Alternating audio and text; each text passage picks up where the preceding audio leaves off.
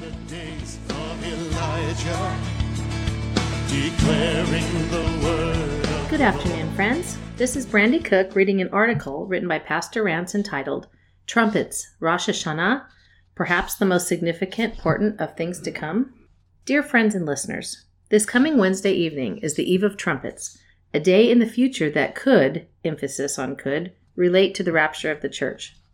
Before going any further, allow me to remind everyone that the scriptures tell us that no man knows the day or the hour of our Lord's return, Matthew 24:13, and it is folly to try and determine any dates for that event.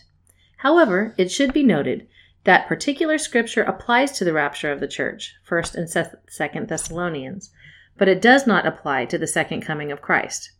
For an explanation of that statement, please refer to an article I wrote on lastdaysreview.blogspot.com dated November 2nd, 2016, entitled, Can We Predict the Date of the Second Coming of Christ? The rapture is an imminent event. No spelling error there as an imminent, distinguished, prominent, etc. No, the word is imminent, which means that the rapture is an impending event, likely to happen without delay. No other prophecies need to be fulfilled before the rapture can happen, and that is important to understand, particularly in relationship to the biblically prescribed Feast of Trumpets, also called Rosh Hashanah. In my many years as a pastor, I have come to realize that for many Christians, their biblical education merely skims the surface of the Old Testament while majoring on the New Testament. And one might ask, are we not New Testament creations? The answer to that would be yes, of course we are, because we have been saved by grace, paid for as a free gift of God by the death and resurrection from the grave of the true Lamb of God, Jesus Christ. However, and then there is the however, always remember that the term Old Testament does not mean old as in done away with. In fact, the Old Testament is extremely relevant for Christians today. Even though we are saved by grace and not by the letter of the law, God still placed within His holy word very many pearls of wisdom that form the basis for the New Testament and that Christians today can draw from constantly. Like what? Well, I will bet that somewhere in your house you have a copy of the Psalms and probably Proverbs. But those are just examples because the Lord Jesus Christ can be found throughout the entire Old Testament if one opens one's eyes and knows where to look. An example is in Isaiah 53, which is all about Jesus, as are Isaiah 7:14 and 9:6. Of course, in Hebrew, his name was and still is Yeshua HaMashiach, Jesus the Messiah. My point is that the Old Testament is very relevant for today's church. In fact, in the book of Leviticus, chapter 23, God is speaking to Moses and begins by telling him that the feasts of the Lord, which you shall proclaim to be holy convocations, these are my feasts. They begin with the Sabbath day's rest, which can also be seen in the fourth of the Ten Commandments. But from there, God himself, not the Jewish people as some may presuppose, sets out 7 extremely holy and relevant days that were to be observed each and every year. But is there any reason to suspect that these days mean anything to modern-day followers of Christ? The answer to that is a solid yes. Keep reading. It will make sense before the end of this article. The 7 holy days are as follows. The first 4 are in the spring of the year. They are 1, Passover, 2, unleavened bread, 3, first fruits, and finally Pentecost. I will not belabor the original purpose for these holy days because that would take an entire book to accomplish. But the question remains, why are these important to us as Christians? As you know, Christ chose to give his life as a sacrifice for the sins of all mankind. What many do not realize is that he did so exactly on the holy days prescribed in chapters 23 of the Old Testament, book of Leviticus. Jesus chose to give his life, die, precisely on Passover. He was buried precisely on unleavened bread, and he rose from the grave precisely on first fruits. 50 days later, as the disciples of the Lord gathered together, all with one accord in one place, Acts chapter 2, it was precisely on the day of Pentecost. On that day, the Holy Spirit filled all those who were present, and the church was born. Note, some folks mistakenly believe that Pentecost was strictly a New Testament occurrence.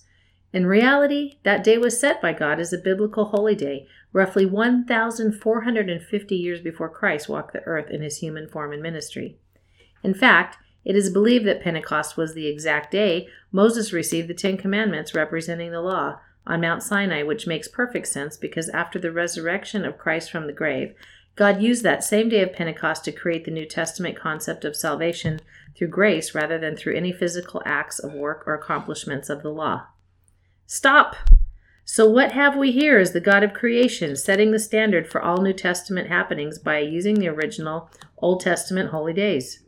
That, folks, is why the Bible is the most perfect document ever to be created. Talk about advanced planning 101. There are no holy days prescribed during the summer months. Also, originally, there were also no winter holy days, but in 2 cases, absolutely miraculous events did happen in the winter months, and so are memorialized even to this day. The first is Hanukkah, which is also called the Feast of Dedication or Festival of Lights. Jesus went into the temple during this feast day, John 8:12 and 10:22, in which he said, "I am the light of the world. He who follows me shall not walk in darkness, but have the light of life." He also said, among other things, "My sheep hear my voice, and they follow me, and I give them eternal life, and they shall never perish. Neither shall anyone snatch them out of my hand." The second wintertime miracle happened in the book of Queen Esther and involved the saving of the Jewish people from annihilation while living within the ancient Persian Empire. But for today, the real subject matter are the 3 remaining holy days prescribed by God in the book of Leviticus chapter 23.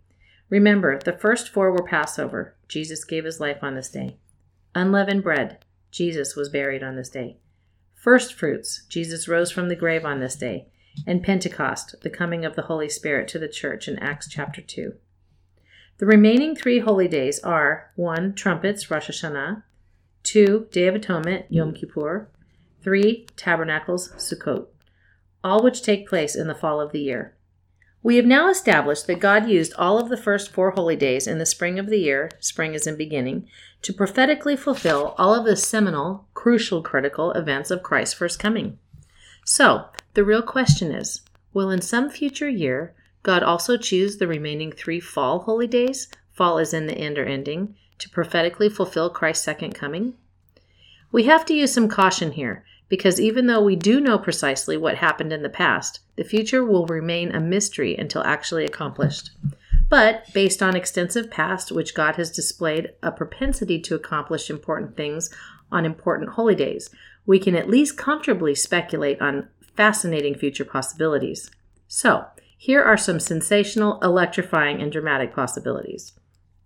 1 Thessalonians chapter 4, while speaking of the future rapture of the church, says, "For the Lord himself will descend from heaven with a shout, with the voice of the archangels, and with the trumpet of God, and the dead in Christ will rise first. Then we who are alive and remain shall be caught up together with them in the clouds to meet the Lord in the air, and thus we shall always be with the Lord. Therefore, comfort one another with these words." Is there a possibility that the prescribed holy day of trumpets could relate someday to the rapture of the church? A special note here. Many people today think that the Feast of Trumpets is a day to gather together and devote time to repentance and introspection. While that is true, the larger picture of this particular holy day has unfortunately become lost to history. Originally, trumpets was also used to signal directions to the army in times of warfare, but even more importantly, to proclaim the coronation of a king. The calling to repentance was to signal victory over sin or anything that called for repentance, and that is why it requires a joyous feast. Is there a possibility that the trumpet sound at the time of the rapture could be signaling both victory over sin and also a coming together with our coronated King Jesus? The second of the last 3 holy days is called the Day of Atonement. This day really is a day of solemn atonement and judgment. As such is a holy day, but not set aside for feasting. Is there a possibility that the Day of Atonement could be in some way related to Jesus' second coming to earth, Revelation chapter 19, 15 through 16? "Now out of his mouth goes a sharp sword, that with it he should strike the nations. And he himself will rule them with a rod of iron. He himself treads the winepress of the fierceness and wrath of Almighty God. And he has on his robe and on his thigh a name written, King of Kings and Lord of Lords." The third and last day of the fall, end or ending, holy days is Tabernacles. The original tabernacle of Moses in the wilderness was a place set aside for God's presence to tabernacle or dwell with his people. Could the holy day of Tabernacles somehow correspond with Jesus Christ, the Jewish Messiah beginning his 1,000-year physical reign upon this earth with his people? Speculation for the future only, but it makes sense, don't you think? 1. Trumpets perhaps corresponding to the rapture of the church, which is made up of all people both dead and alive, Jew and Gentile alike, who have placed their faith in Christ as Messiah. 2. Day of Atonement, perhaps corresponding to Jesus' return at his second coming to judge the nations. 3. Tabernacles, perhaps corresponding to the beginning of 1,000-year physical reign of Christ upon this earth. Maybe, but always remember that although this makes sense, the rapture is an imminent event and could occur before I turn off my computer today. One way or the other, Trumpets 2017 begins this week in the evening of September 20th, 2017. On the Hebrew religious calendar, that is Elul 28, in the year 5777 since the creation of man. Another purpose for trumpets is to announce the Hebrew year, which begins the very next day on Tishri 1 in the year of 5778, September 21st, 2017. And for those who may be wondering, no, I do not think that the rapture will happen this year, but who knows? Someone much greater than me is in charge. No matter what makes sense to our finite little minds, our great God, the creator of the universe, does not do things according to the will of his created beings. My purpose for writing this article is to draw attention to as many Christians as possible that there are a great many things still to come that were written by God's holy prophets in the Old Testament. And as followers of Christ, who himself quotes the Old Testament, we are wise to pay attention to the feast and holy days that God prescribed, most particularly the fall holy days coming up, which are called the High Holy Days. I sincerely dislike ending an article with a warning, but in this case I feel compelled to do so. Jesus warns us in Matthew 24:11, "Then many false prophets will raise up and deceive many." That, my friends, is exactly what is happening today. Blogs and articles are being cranked out in record numbers, making an absolutely incorrect assumption accompanied by a deceptive prediction. What would that be? That the second coming of Christ will be this week and probably fall on trumpets September 21st, 2017. Do not fall for that bunk. The people who write that stuff either do not believe in the concept of a rapture or are post-tribulation believers, or even worse, amillennialists. In other words, everything happens at once, and things like the 1,000-year physical reign of Christ on earth is not physical at all but a spiritual event, or the rapture and second coming are combined into one event. To believe that eliminates several things written in scriptural stone. To believe that does away with, number 1, pre-tribulation rapture. Number 2, destruction of Damascus, Isaiah 17. 3, war of Gog from the land of Magog, Ezekiel 38 and 39. 4, the entirety of the book of Revelation through chapter 19:11. 5, to believe that leaves absolutely no time for the marriage supper of the Lamb, Revelation chapter 19:7 through 9. 6, very many other biblical prophecies that must take place before the second coming of Christ.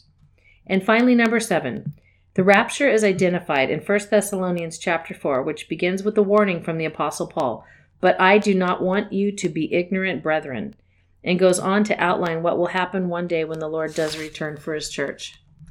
Read the Bible for yourselves, folks, and ensure that what you are being told lines up with the Bible.